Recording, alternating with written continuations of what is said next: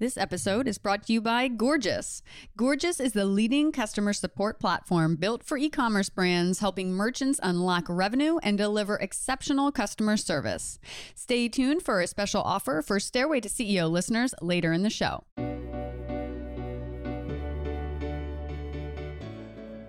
Hello, everyone. It's Lee Green, and welcome back to the Stairway to CEO podcast.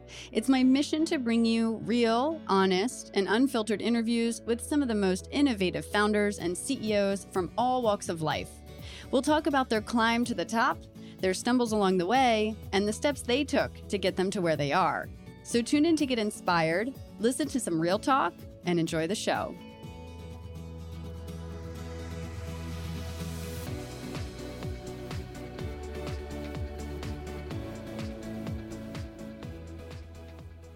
Welcome to episode 112 of the Stairway to CEO podcast. I'm your host, Lee, and today I spoke with Laura Shao, the founder and CEO of Henna Organics. Henna Organics is a luxury beauty brand that combines highly effective clean organic formulas with Nordic design, so you can experience healthy, radiant skin without sacrificing aesthetics or high quality standards. In this episode, Laura shares with us her story from growing up in Kansas City, playing competitive table tennis, to attending the University of Missouri with dreams of becoming a reporter, to teaching herself web design and branding, and eventually launching Henna in 2015. She talks about what she does to overcome feelings of defeat and rejection, how she found success with launching in hundreds of independent retailers, and how to deal with family and friends who might have good intentions, but sometimes let their own fears get in the way. If you like what you're hearing on the Stairway to CEO podcast, we'd love it if you left us an awesome review. And don't forget to click subscribe to get updates on when we publish new episodes every Tuesday morning. You can follow us on Spotify or check us out at stairwaytoceo.com. Until next time, I hope you enjoy this episode.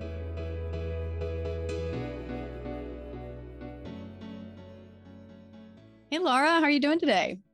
I'm great. How are you? I'm good. Thanks so much for joining the show. I'm so excited to hear your story in building Henna Organics. Thanks for joining us. Thanks for having me. So you are calling from North Carolina. You've only lived there for like a year and a half now? Yeah, as of maybe a tiny bit longer, as of August 2020. And you chose to move there because of a Google search. So what were the key things that attracted you guys to move there? Yeah. So prior to this, we were in Vegas, my husband and I, and both of us wanted someplace with beach and ocean, because desert we learned is not for us. Definitely not for me. I don't like the dryness, and preferably not 120 degrees in the summer, but also we don't love winter because my husband is Swedish and he's had his fair share of winters, and not too humid because I'm a mosquito magnet, and a smaller city, and just lots of random criteria. And we literally Googled all of it, and Wilmington, North Carolina popped up. And my husband, being Swedish, was like, oh, it can't be the only city in America that meets all the criteria. And I was like, yes, it is, according to Google. So October 2019, we flew over here. And for anyone that's not been to Wilmington, which I assume is still a lot of people since I'd actually never heard of it before I moved here, the airport, it's so small that when you go in, like when you land, it doesn't even look like an airport on the inside. It looks like a Holiday Inn or Hampton Inn. There's like rocking chairs. And so as soon as we stepped out, I was so confused. I was like, did we just leave the airport and enter a hotel? Like, where are we? But we fell in love with the beaches. People are super friendly here. But yeah, the big seller for us is the beaches. And so Google in this situation was very, very helpful. Nice. Interesting. Sounds like an adventure, moving somewhere completely where you don't know anybody and it's all brand new. That's awesome. So where did you grow up? Where are you from originally? I was technically born in China, and I came to the States when I was 2.5. And I actually grew up in the Midwest. So we first were in Iowa City because my dad was finishing up school there. He got a full ride. That's how he could afford to come to the States. And then we lived in Cedar Rapids, and then we moved to Kansas City. I actually remember my second day of class when we moved to Kansas City. There was a Bill Nye the Science Guy video on in class. And he said this, Bill Nye, he said, do you know what they say about Iowa? Idiots out wandering around. And everyone started laughing. And I was just thinking, like, I just moved here from Iowa like last week. Oh no. Yeah. I don't hate Bill Nye, but I was like, oh, thanks. That makes me feel good. Right? Way to make all the Iowa kids feel really I know. confident. All What the the kids were like, heck? ha ha ha, ha, so funny. But anyways, so yeah, I grew up in the Midwest, but had a pretty alternative upbringing in the sense that I actually started playing table tennis when I was very young. So it's a pretty not as popular of a sport in the States, but pretty big sport in the rest of the world. And being pretty good at it awarded me the opportunity to travel. So despite growing up in Midwest, I had the opportunity to travel to places like, China several times, Brazil, Spain, etc., Canada many, many times. And so I was exposed to that from a really young age. How old were you when you were playing like competitive table tennis? From 8.5, I would say actually until 18. The reason I cut it off at 18 is in my mind, that's when I officially retired. I kept playing a little bit longer just because I had a sponsor and I had certain obligations. At that time when I was playing, you could not really make a living out of it in the States unless you went abroad. And for my family and kind of the agreement that we had made was kind of prioritize college. And so once I get into college, if there's not any kind of like, if there's no playing conditions, like depending on what city I would end up, if there weren't conditions where I could keep training, then probably just stop. Whereas these days, I think it's starting to get a little bit better here, where you actually have a little bit more potential to keep pursuing it. But I didn't really mind because that was kind of what I thought would happen anyways. But yeah, so bouncing around or traveling a lot, I think that was still kind of the norm to me. And it was really nice because, no offense, I had a really great upbringing, but growing up in Kansas was very boring. Nothing happened. And I grew up in suburban Kansas City. So like the biggest news would be like my neighbor calling the cops on another neighbor because the dog pooped in the yard. Arrest that neighbor. How Yes. dare them? How dare they poop? As if there's not worse things in life. So it was just nice to always have some kind of trip that I knew was coming up. And also it was just nice to see other parts of the world and knowing that there's just so much out there. So definitely fueled my curiosity. And so I kind of knew probably at age like 10 that I was probably going to be moving around a lot when I became an adult. And then that's kind of what ended up happening. So yeah, that's really interesting. I think, what was it like being a kid and playing such a competitive sport so often, right? Like I imagine, did you miss out on stuff in high school, like some of the dances or prom? Like what were some of the things that you maybe missed out on as a kid because you were so busy playing this competitive sport? yeah, I missed out on quite a few things, but in retrospect, I don't really regret any of it. But I missed out on most school dances. I couldn't really hang out with my friends after school that often because I still trained about 5 times a week. And then weekends, like especially Sundays, I would go to a table tennis club and I would be there for like 4 or 5 hours on Sundays. And so just had to have a lot more discipline. My husband actually is a former pro as well, but much, much better than me. Did you guys like meet at a match or Yes. something? We met at US Open. We totally did. We did. That's funny. So that's actually something really nice that we have in common. I'd never expected to meet someone through the sport. So I think it's just nice to have that common ground understanding. Like, even though we come from different sides of the world, very different backgrounds, he's Swedish, I'm, Chinese American. I think that we have a lot of similar experiences growing up. And so, but yeah, it's, I don't regret it. At the time, of course, I wouldn't say it was difficult. Of course, I was jealous sometimes that people would get to go to parties or, get to do things. But I think even at that age, I was pretty driven. So I'm not saying I was so wise for my age, but I could still see and understand, okay, this is good for not just my present, but also my future. And so I think that bothered me less. And I don't think a lot of the things especially in high school, a lot of the things that mattered to a lot of the kids there were the things that they considered to be really difficult issues. I don't think they really bothered me, maybe just because my mind was in another place. Yeah, when you travel and you're exposed, you like can see what else is possible in the world. And then you realize, wait a minute, this stuff for high school is like not that fun. You know what I mean? Like, and I remember specifically in high school, this friend of mine, her mom, they were like, oh my God, high school is the best 4 years of your life. You have to go to every single game and dance and prom is everything. And I'm like, oh my God, if this is the highlight of my life, I am screwed. Like, Yeah, I literally, someone actually told me that. I think it was like the parent of one of my friends, but they said, if this is the highlight of your life, you're going to be in for sore disappointment because you still have to live the whole rest of your life. It's literally a drop. Yeah. And it's great if you have a fantastic experience. And I'm not even going to say I had a bad one. I had a relatively good one. I just wasn't as close to my classmates because I wasn't around as much. But things that, when I say issues that people have that I think are unimportant, are like high school gossip or girls getting upset with each other because somebody wore an outfit that they deemed was similar. And, like after coming back from a trip where I'm like competing and, just doing a lot of other things, as well as also going to places that are, I went to also third world countries. I went to places where you actually see what struggles are. And then someone's like, oh my God, her shirt is almost the same as mine. It's like, I really could care less. Right. Well, this is what happens when you grow up in like sheltered America. Like you have a lot of kids like that have no exposure, or at least myself growing up, like it was really expensive to travel. Right. So you didn't really go anywhere unless you could drive.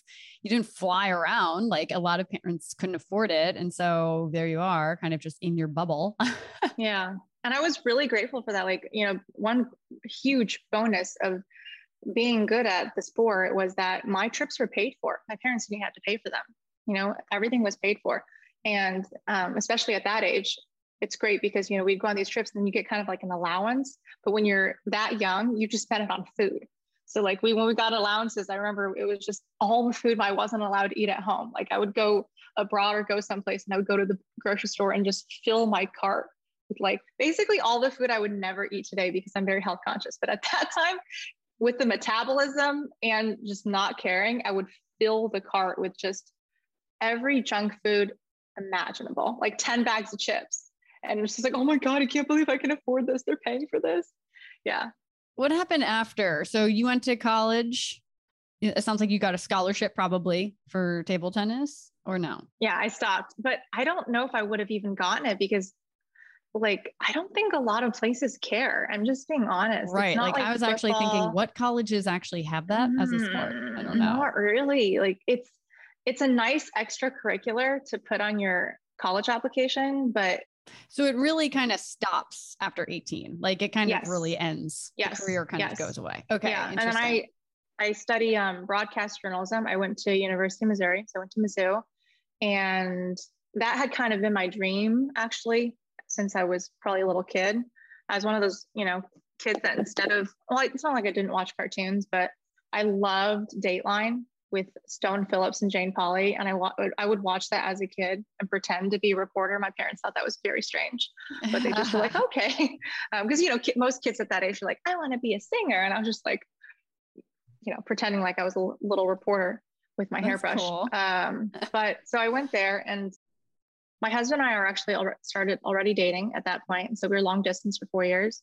And I think by my sophomore or by my junior year, I actually kind of realized that the journalism life was probably not the path that I should go down because it's such a brutal industry and it's so exhausting. And it's not that it's not rewarding, but it's really tough. Like you need to live and breathe it and absolutely love it because you definitely do not go into it for the money. The pay is not great. The hours and just the things that you see, especially if you do hard news, you're going to be seeing murder, just a lot of darkness on a daily basis. And so I just kind of realized pretty early on, I don't think this is for me, but I was already there. I went there for that purpose. So I graduated and I got the degree because that was the agreement I've made with my parents, because my parents, it was a big struggle for them to get to the States. And so I promised them, like, I'm at least going to graduate and get that degree before I just go somewhere else and just do my thing. So I did. And then I flew to Sweden and then I moved there.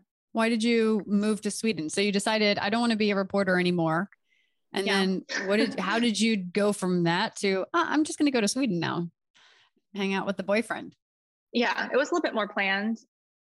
I, me picking Sweden, whether, it was actually just came down to being a little bit more rational. At that point, we were long distance. We had spent bouts of time together, like, summers. When I was off from school, we would find ways to visit each other. So we did see each other fairly regularly for being long distance during those years. But the goal was to be able to live together. And so I did not want to marry him just to get him into the country. I really wanted to move in together, really make sure that it works and that we can take our relationship to the next level. And the only way to do that legally was for me to go there unless we got married.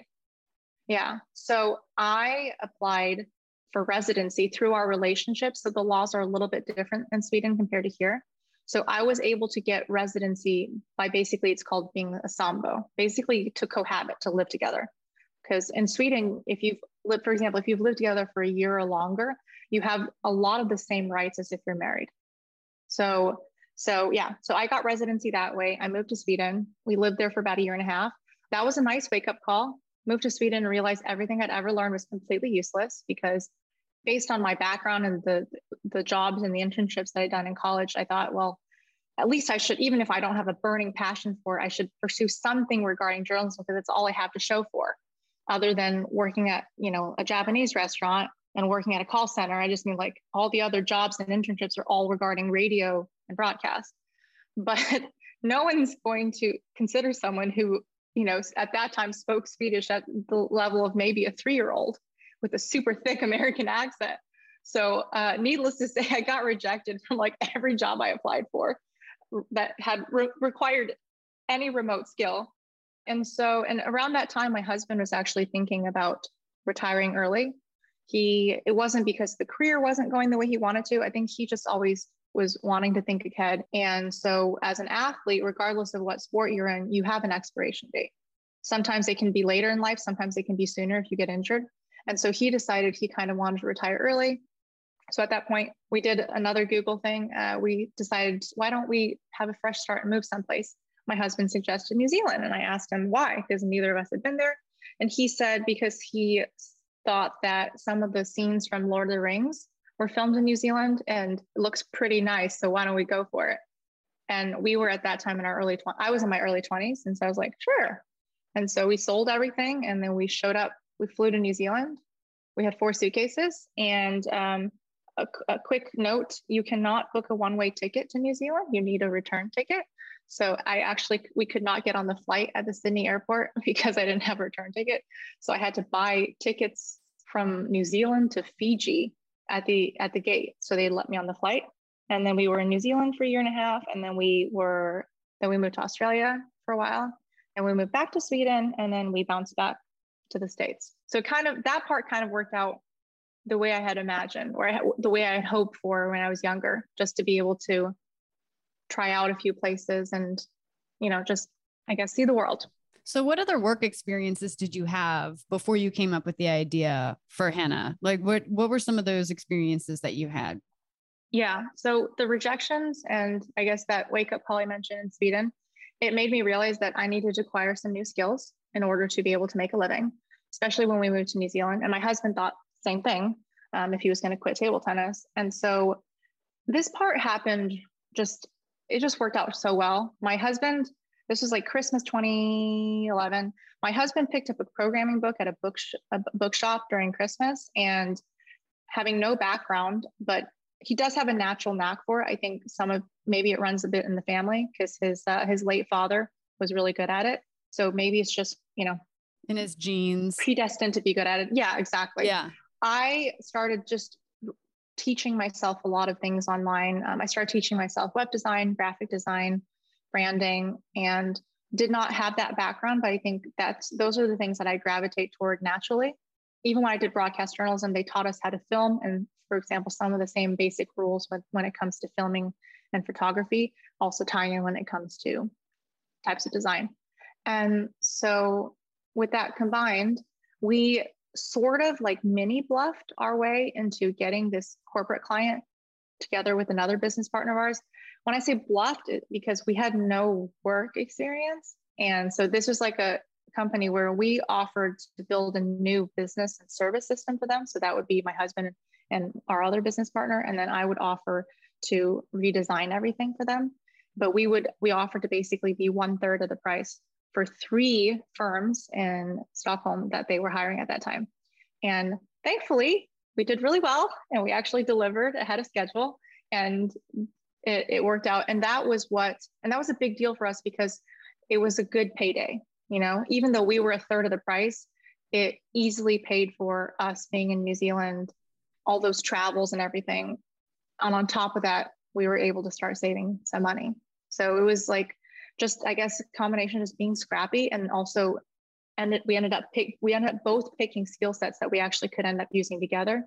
So my husband and I, even at that time, we started working together, and thankfully we worked well together, and we didn't kill each other. So yay. That's always a positive. So how long did you have that business? And at what point did you kind of start thinking about the beauty industry?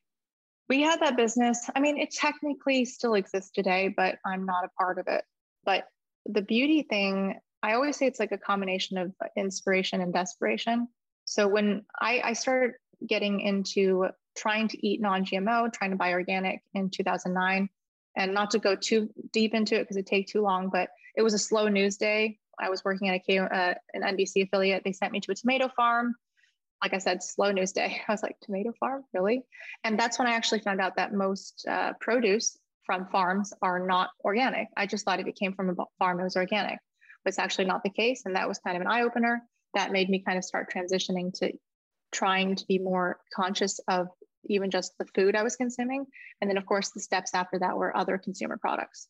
By the time we moved to Sweden and New Zealand, at that time, natural and clean beauty in the States was very behind for 2 reasons. First off, it looked so ugly. You would be absolutely ashamed to carry in public.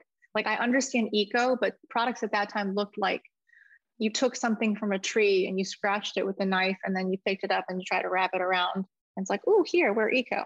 Not pretty. And second off, they were not nearly as effective, unfortunately, compared to their non-natural counterparts.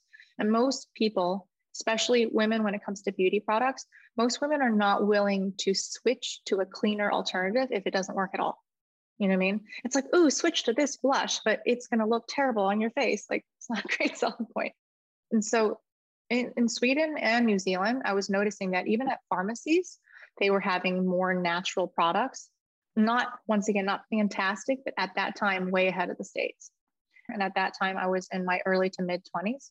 And I thought, okay, I have no background in that. It's kind of like a pipe dream. Maybe in 10, 15 years, when I've earned my stripes and I have a lot of experience and more money saved, and, I guess eventually start a beauty line. You were thinking you had to have all these things in a row. Yeah. Yes. And I just thought that I didn't really think it was possible. And so I guess talking that idea down to myself. And then we moved to Vegas, and I got really disgustingly dry lips. And I'm not going to pretend like there was no lip balm that existed in the world that could have worked. They existed, and I bought them. I bought some organic lip balms, and they worked fine, but they didn't work great. And on top of that, as someone who is a very big lover of beautiful design, it was also just not the most aesthetically pleasing products. And especially after living abroad all those years, I kind of had to we were kind of forced to focus on fewer items. I had already developed at that point a focus on having high quality of everything because I didn't have a ton of stuff, really like quality over quantity. And so I started making them in the kitchen. And at that time we were actually working out of a co-working space, like a tech co-working space. Making what in the kitchen? Oh, the lip balm. I started making lip balm in the kitchen and in Vegas. And the tech co-working space was because we were actually working on an app that did not really take off, but we actually started handing out the lip balms like to our guy friends there. And these are guys, and I say this with as much love as possible because these are my friends, but they're mostly geeks, like geeks and nerds. And they're like some of my favorite people, but they're also mostly straight dudes who really could care less about how something looks. So when I was handing lip balms out, they just wanted to know if it worked. Most people working there had dry lips. The Vegas desert is just brutal. And so like one of our guy friends, I remember he had this big cut on his lip and he used it. And then after a couple of days, a lot of it had healed, and he was freaking out. He was texting me. He was like, "Oh my God, I can't believe it worked." And so we knew that the product, the lip balm itself, worked really well. And at that time, I was starting to, I would say, actually not feel that passionate about what we were doing. Even the work that we were doing, like business and service systems, it was more interesting for my husband and the other guy, not so much for me. I'm not a programmer. Well, you had this product, this lip stuff, and you were starting to see some kind of success a little bit with people liking it. And so you were starting to think, wait, maybe I have something here. This is more interesting. And maybe I can do it now. Yeah. And it's something that I had been in the back of my head for a few years. Mm-hmm. And so, but the thing was, like, having no contacts, whatnot. But the good thing that I did have at that time was I started to have some money saved. And so, I talked it through with my husband. I said, like, basically asked, like, is it okay? Like, are we okay? I just start doing this most of the time, also knowing that I might not make any money from it for quite a while. And he said, yeah, of course. And then, of course, the benefit of having a wonderful husband is that you get free labor. So he joined on not too long after for free, but now he's actually is probably 95% of the time on, like, we work on it together. Like, he's now, these days, he's my business partner, and that happened. But at that time, I just started doing it. And, I decided that I didn't want to fundraise, and it's to each their own. I have friends that have done it that route. And especially coming from the tech space, that was something I was exposed to pretty regularly. People fundraising, meeting with investors. We had been meeting with investors for other types of potential opportunities that were not regarding henna. So I was pretty familiar with that, but I just felt like, okay, this is going to be a huge learning curve. I know nothing about this industry. I almost prefer to do it. I wouldn't even say the tougher way, because there's, every path you take has its different barriers, or whatever you want to call it, or difficulties or challenges. But I felt like, how am I going to know, for example, if I fundraise and I hire different people, it's like, unless I get the absolute perfect team, how will I even know if they're doing a good job? Because I don't even know what they're supposed to be doing. You know what I mean? I have no experience. So you learned those things so that you could hire appropriately, is what you're saying? Yeah. So you dove into marketing, you dove into sales, you dove into all of these things so that when you could hire, you knew what you needed because you were doing it yourself. That's what I felt. Yeah. And the thing is, if you look at this, and I'm not trying to be Debbie Downer, but if you do look at actual, like, the stats, most businesses aren't going to take off, right? Mm-hmm. And still keeping that in mind, I wanted to give myself the best shot I possibly could.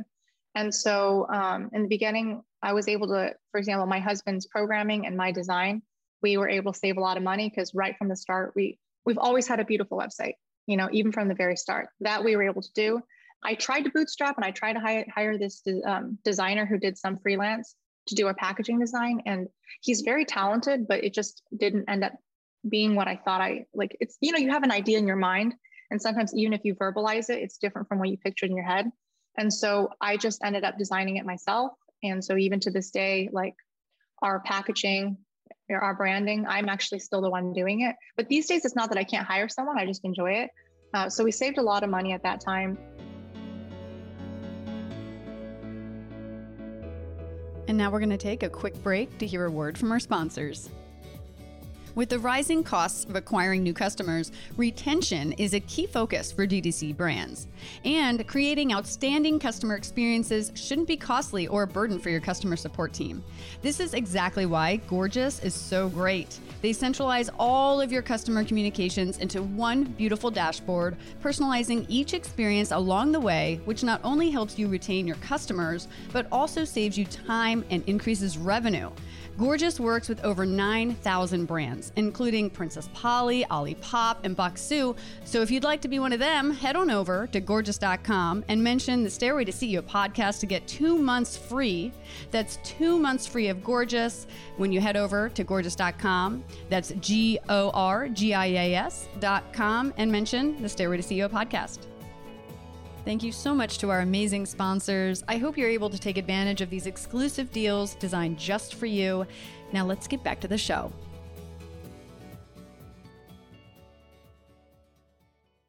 So So what were some of the biggest challenges that you faced? Like, what were some of the mindset things that you had to overcome? What did people say to you in your family and friend group when you said, hey, I want to go off and like build this business?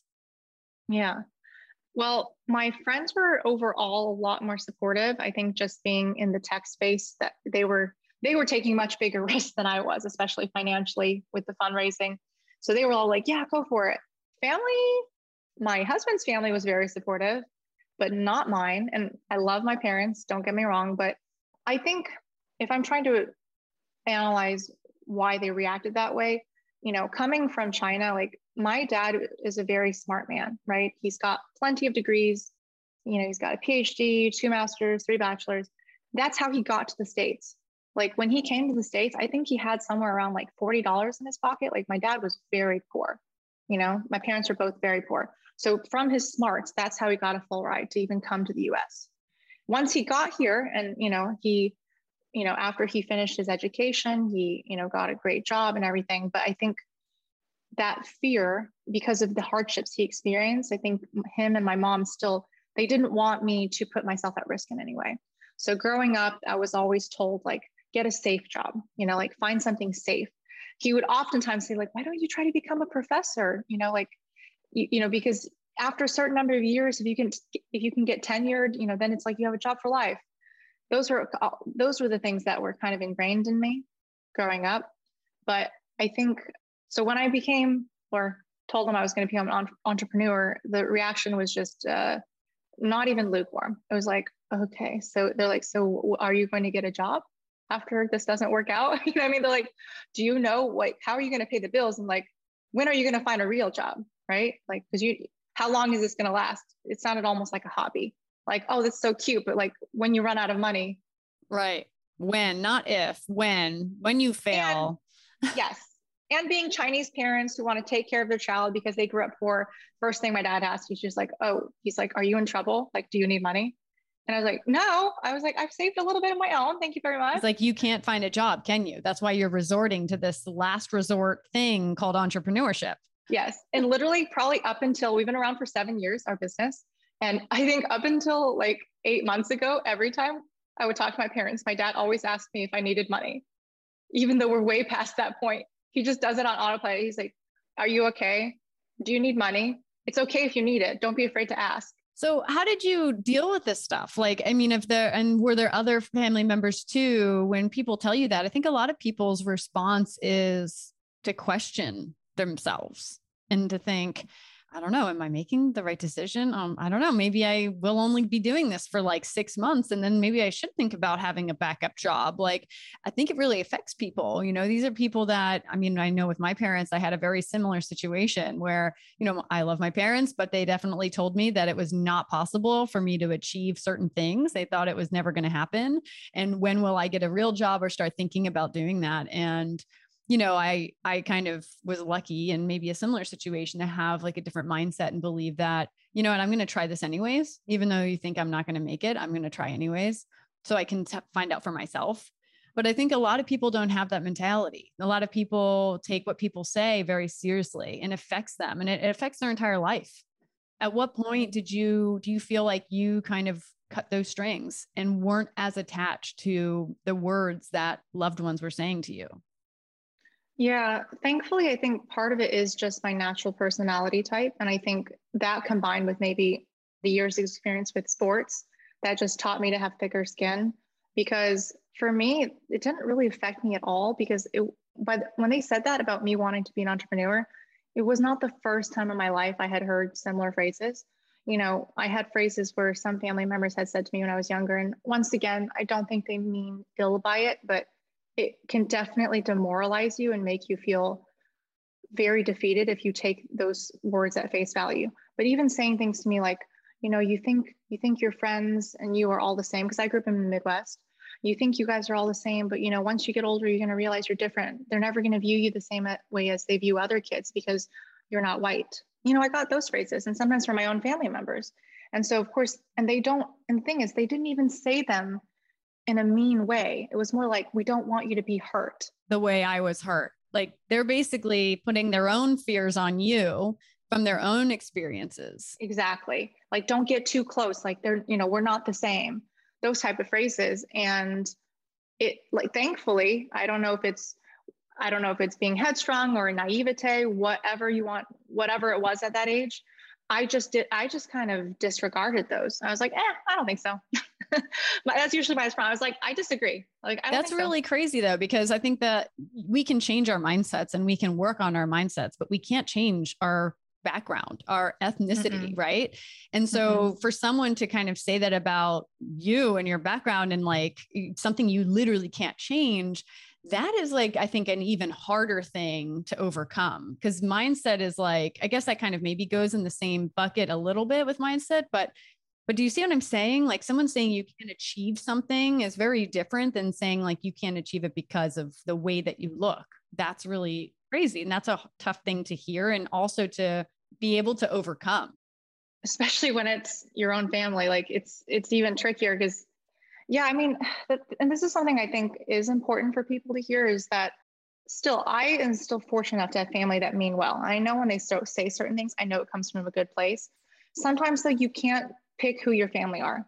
You might have family members, whether it's immediate or extended family members, that may be a little bit more toxic when it comes to the things they say. Sometimes the things they say to you may not be from a good place. It might be spiteful. It might be jealousy. It might be that they wanted to be an entrepreneur, but they never dared to do it. And now they don't want to see someone from a younger generation in the family, overshadowing them. There's so many different variables, and we all come from such, once again, different backgrounds. So I think sometimes it's important that if you really trust your intuition and you feel like, whether you call it your gut feeling or your intuition, that this is the path that you should go down, it's okay sometimes to acknowledge, even if you don't want to verbally say it to them, but sometimes they are wrong. Sometimes family members, sometimes friends, sometimes loved ones, sometimes they're wrong. And sometimes it's well-intentioned and sometimes it actually straight up is not. I'd say they're probably wrong more often than they're right.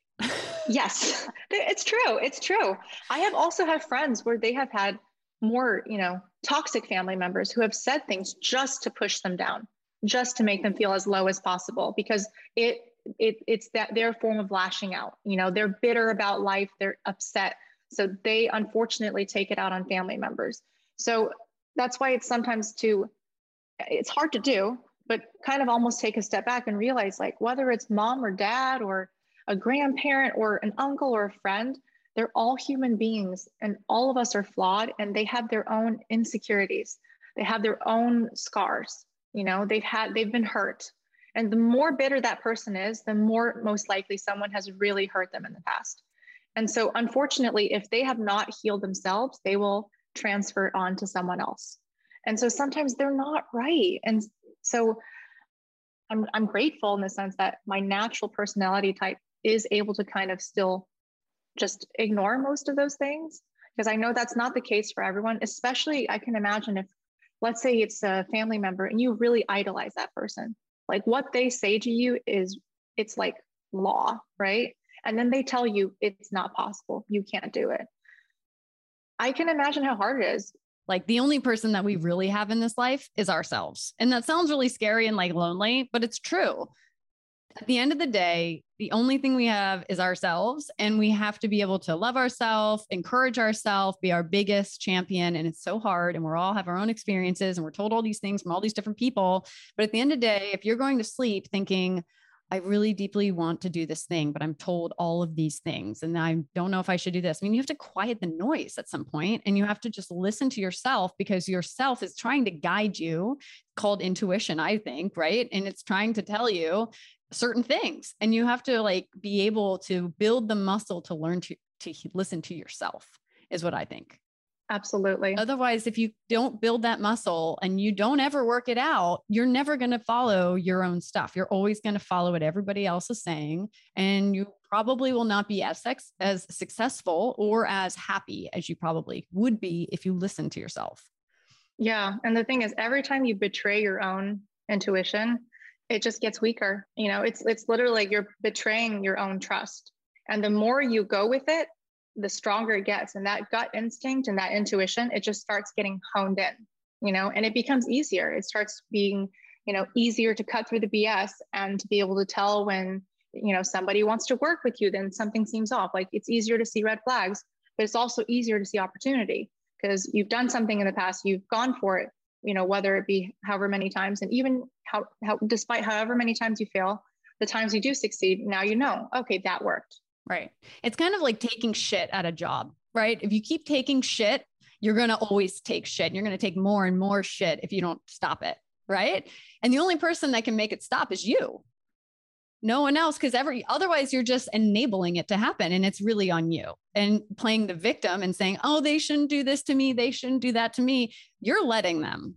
Like there is sometimes I think where maybe not, like, of course, there's like responsibility on both sides though. So it's also you enabling people to treat you a certain way. And that victim card is really easy to play and really easy to be. We can all play it. That's the thing. We can all play it. Yeah. And, you and I were talking a little bit before we started recording how, there's always going to be someone better off than you and also someone worse off. And that's why that mindset is so important, because you can always play the victim card. You can, but it's not going to get you very far in life. It will not. And the thing is, I've had people ask me, even people who have worked for me and people who I've mentored sometimes will ask me very innocently. And it's sad that they ask this, in the sense that I feel like they're just accustomed to it and they just assume that this is how it is. And I've had even much younger women ask me who are Asian American, and they look up to me and they ask me, they said, but don't you feel like you have so many disadvantages because, you're a female and you're Asian? And it's a little bit sad hearing that from someone who's just starting out in life. Like I said, I'm 33, you're 20 years old. And it's sad that at 20, you're 20, I feel like you got to be bright-eyed, bushy-tailed, ready to take on the world. I always laugh when I think bushy-tailed, because I think like a big, fluffy, like funny little tail, but you know what I mean? And it's sad that they already have all these negative, assumptions and fears right at such a young age. And I just say to them, I said, okay, we could say that, but there's also certain skills and advantages that I have that have nothing to do with my gender or my race, that I was simply born with and that I've utilized, that give me an advantage in life. And the example I use is that I'm a very fast reader. Like I'm not one of those people that can read a page in 2 seconds, where they just go like that or whatever it is, but I've always been a very, very fast reader, and I am pretty good at retaining the information from what I read. So I used to get in trouble in school because when you have a reading time, I would set the book down really quickly, and the teacher would always think that I'm being lazy and come over and want to quiz me. So that's the skill that has benefited me. And I definitely have no issue standing up to authority. And so then I would very dryly, sarcastically, even in elementary school, summarize what I just read. And I think that's why I think why I didn't get a great grade. Because all the other classes I did. Thought you were a smart ass. I was such a smart ass. Even one time, like when we were in 3rd grade, I'm a very fast typer. We had these like typing machine pad things. And anyways, I typed so quickly that she said that score wasn't possible. She told me mine was broken. And I probably shouldn't have said this. I was like, I don't think so. I just think I type a lot faster than you. That's amazing. Good for you. It's probably not the best thing to say. No, that's excellent. I think that's the exact response you should have. But yeah, typing and reading. So once again, that has nothing to do with my gender, with my ethnicity, with whatever, right? But I was born with those 2 skills and I nurtured them because I loved to read when I was a kid. And typing was fun. I discovered in 3rd grade, typing is fun, especially if you type like a little ninja, like I do. And so those things have helped me a lot in my life because I can do a lot of tasks a lot faster. And so I use that as an example. For example, that woman I told you about, I use that example and I told that to her because I said that you probably have skills, whether I'm aware of them or not, that could give you a great advantage in life if you really just utilize them. And so, it's really just, I truly believe what you focus on expands. If you only focus on things that might make you worse off or have, be behind in life, that's all you're going to see. And you probably are going to see all these reasons why you're just not cutting it in life, right?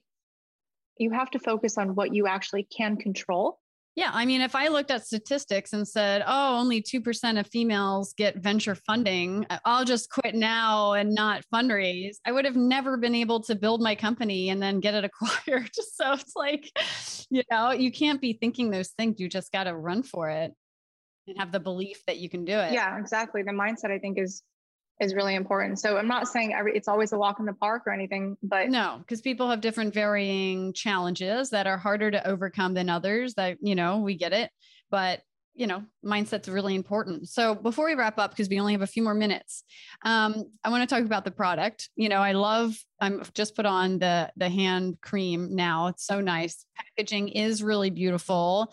Black, white, super luxe. It's gorgeous. The face oil I've been using, I love oils. So it's amazing. Obviously, the fact that it's organic is my favorite part.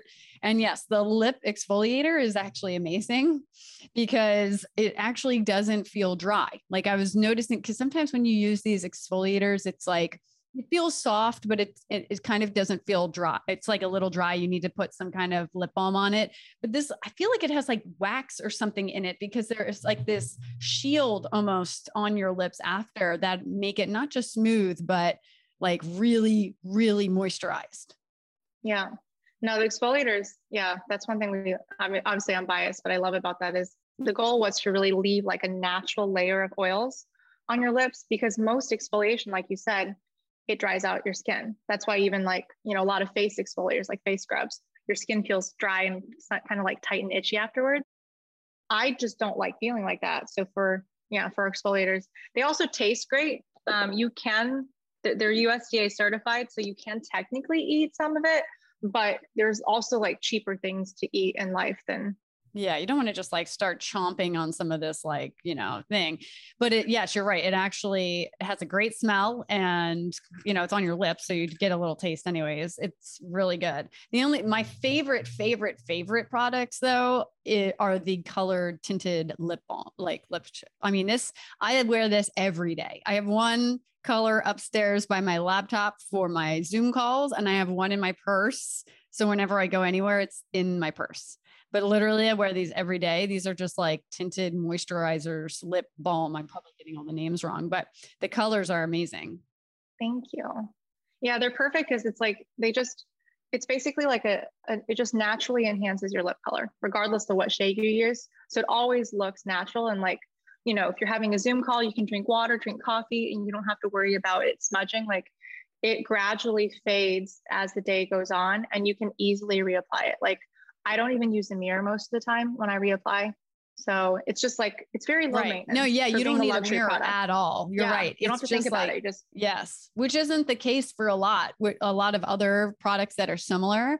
It's like you actually have to look in the mirror because it's so kind of tinted that it's lipstick with a little bit of balm, I guess. But this is like a great balance between the two where you don't need to be looking in the mirror at all. It's not like going to go on the outside edges of your lips and look crazy. Yeah. Thank you. Absolutely. So you guys are self-funded. That's incredible. Yes. Thank you. You guys are in Anthropologie and I think you said Urban Outfitters. Free People. Very Free People. Close. They're all in the Urban family. I know, right? So Urban probably is next. Independent retailers. You're in a ton of independent retailers. And I know that you have kind of a different thought process around independent retailers than I've heard. So I'd love for you to share that on the show as why your focus has kind of been on those and how did it go kind of getting to them? Because I know you did a lot of cold outreach. You maybe hired someone, it didn't work out. You took it into your own hands and you did a lot of cold emailing to retailers and you realized it's a numbers game. And that's super important, I think, to realize. So talk to us about independent retailers. So one misconception I had when we first started was I just thought that, okay, we just need to get into one chain and then we've made it, right? Well, we did get into a chain and then guess what? It didn't work out because we are so small that we just kind of got lost in the mix. Thankfully, though, during that time, prior to that even, I kind of learned that independence was a really great and safe route to go. And so, as you mentioned, I briefly talked about this. I hired a sales rep, didn't really work out, but it was a blessing because I didn't have anywhere else to turn. It's not like I had all these people in my Rolodex to contact, like, oh, I can work with this sales agency. I didn't know anyone else. So I just started doing it and started sending a lot of emails. And yeah, Some days I would wake up and I'd have over, 30, sometimes over 40 rejection emails. Some of them were polite. Some of them were very condescending. No, they were not nice. And I could tell basically the tone gave off like, I can't believe you have the audacity to contact us because we're so important and you're not. Thankfully, I have thick skin because despite all the rejections, I did get a lot of yeses as well. And it wasn't also, and I was still being selective with cold emailing. I wasn't emailing every store that exists. I started researching what I thought would fit. And even that, like, I learned more through just the data and just through, just getting into certain retailers. And that's how I started learning which independents we actually did sell well in and which independents I thought we would, but that style actually wasn't a great fit. And that was once again a learning curve, and you just learn by doing. And I think one thing that, like, a big takeaway I got from that is that no does not mean never. A lot of times it just means not yet. And some of my best retailers today are ones that have rejected me. And some of them have rejected me multiple times. And you were like, I'm not going to take this personal. I'm going to still reach out to you. And it was worth it because now you actually are working together. I think that's an important lesson, because a lot of times if you take it too personal and you're like, oh, this person gave me the meanest rejection letter ever. Yes. They're blacklisted. I'll never work with them. Well, then you just lost out on. Yeah.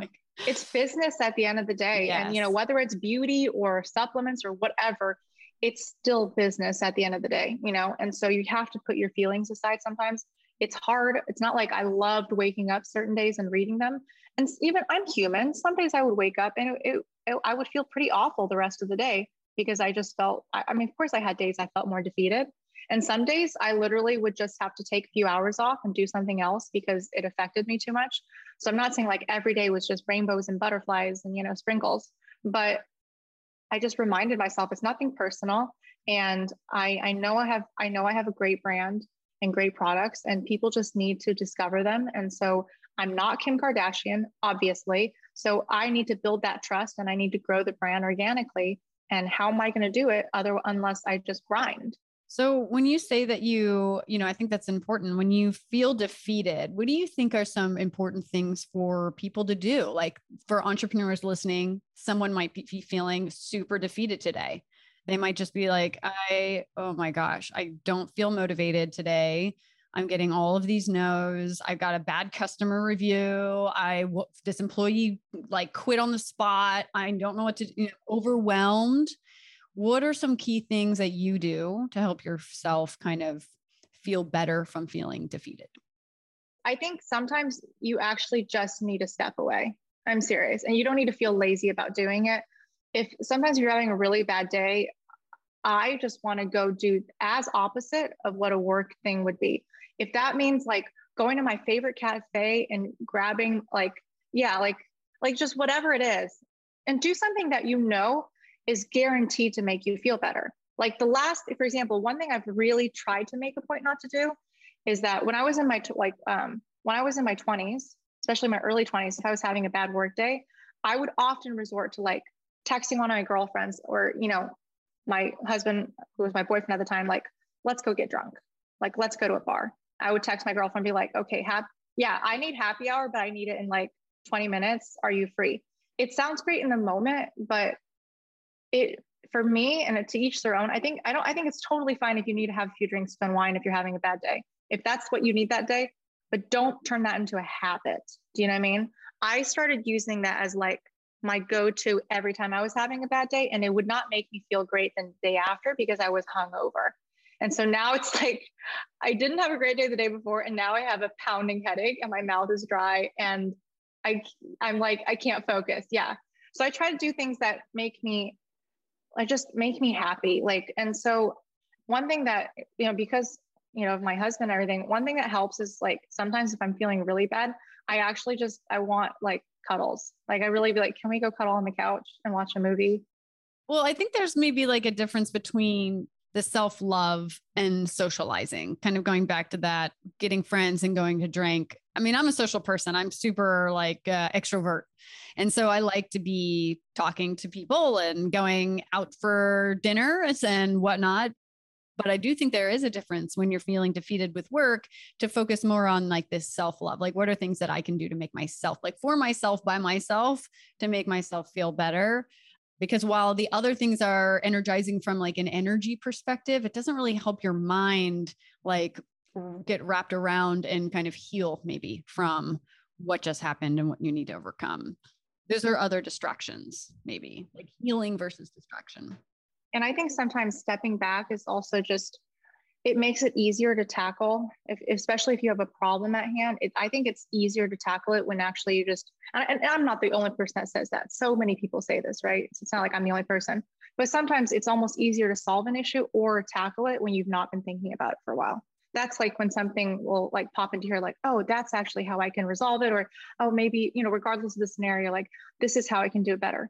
It's like getting a good night's rest, right? That's like one of those things. I think sometimes just stepping away and doing something else will just make you better at dealing with whatever crisis or whatever situation you have.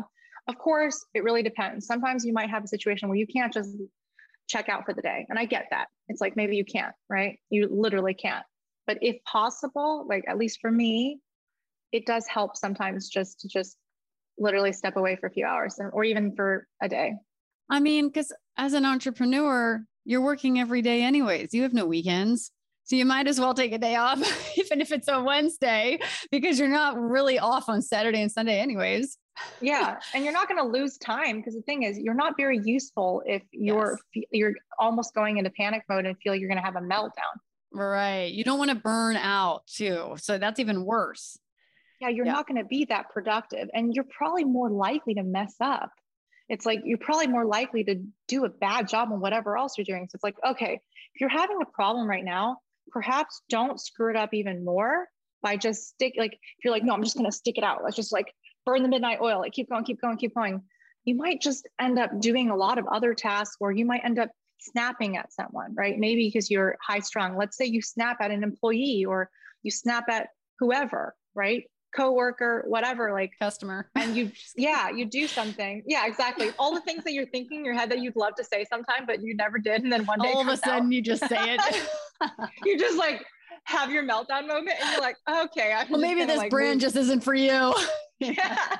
And it's like, oh, I'm just going to move to another planet now. Yeah.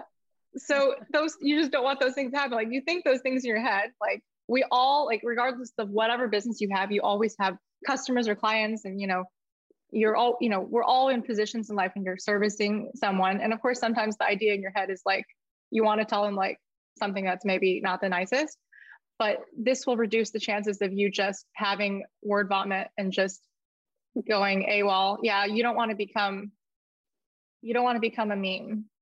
So before we wrap up, what final advice do you have for entrepreneurs tuning in, and what is next for Henna? I think planning is great, but I think it's also great to take action. And what I mean by that is like, there's just so many things that you can't really predict when it comes to business. I think all the biggest things that have happened to us in business, positive and negative, I've not anticipated whatsoever. So I think it's great to plan, but I think sometimes it's just, or in general, I think it's good to start just taking action, because maybe you have an idea in your head, or you have a lot of ideas in your head and you don't know which one to start with. Just start testing them out, take it day by day, try out a few ideas, do some research, make some phone calls, send some emails, and you'll be surprised how quickly you'll figure out which ones to cancel out. And I figured that out even with Henna. I had a few other ideas before that too. And one of them I figured out within 2 days that it wasn't a good idea. And so I was like, okay, well, that research, and testing is perfect. Like, there's no way I can do this. And then for Henna, now that things have been opening up a lot more, we're wanting to go back to normal a little bit. And what I mean by that is we want to be more aggressive with new product launches again, which we weren't during, 2020 and 21. We were very conservative with product launches. So we just recently launched our face oils, and then we want to launch some more products this fall. So yeah, I'm really hopeful, and I feel like the momentum is starting to pick up again with just a lot of things. And so I think the rest of this year, or I hope, it's going to be really great, not just for us, but for everyone. It's been tough the past years for everyone. So I just hope that this year just can gradually get better. Well, thank you so much, Laura. It was awesome hearing your story. And thanks so much for joining us on the show today. Thanks for having me. Thank you so much for listening to the Stairway to CEO podcast. Once again, I'm your host, Lee Green. And if you have any burning business questions, please feel free to reach us at www.stairwaytoceo.com. We'd love to hear from you. And if you like what you hear, be sure to subscribe to the show, tell your friends, leave us a review, and follow us on Instagram at Stairway to CEO. Until next time, guys, keep on climbing.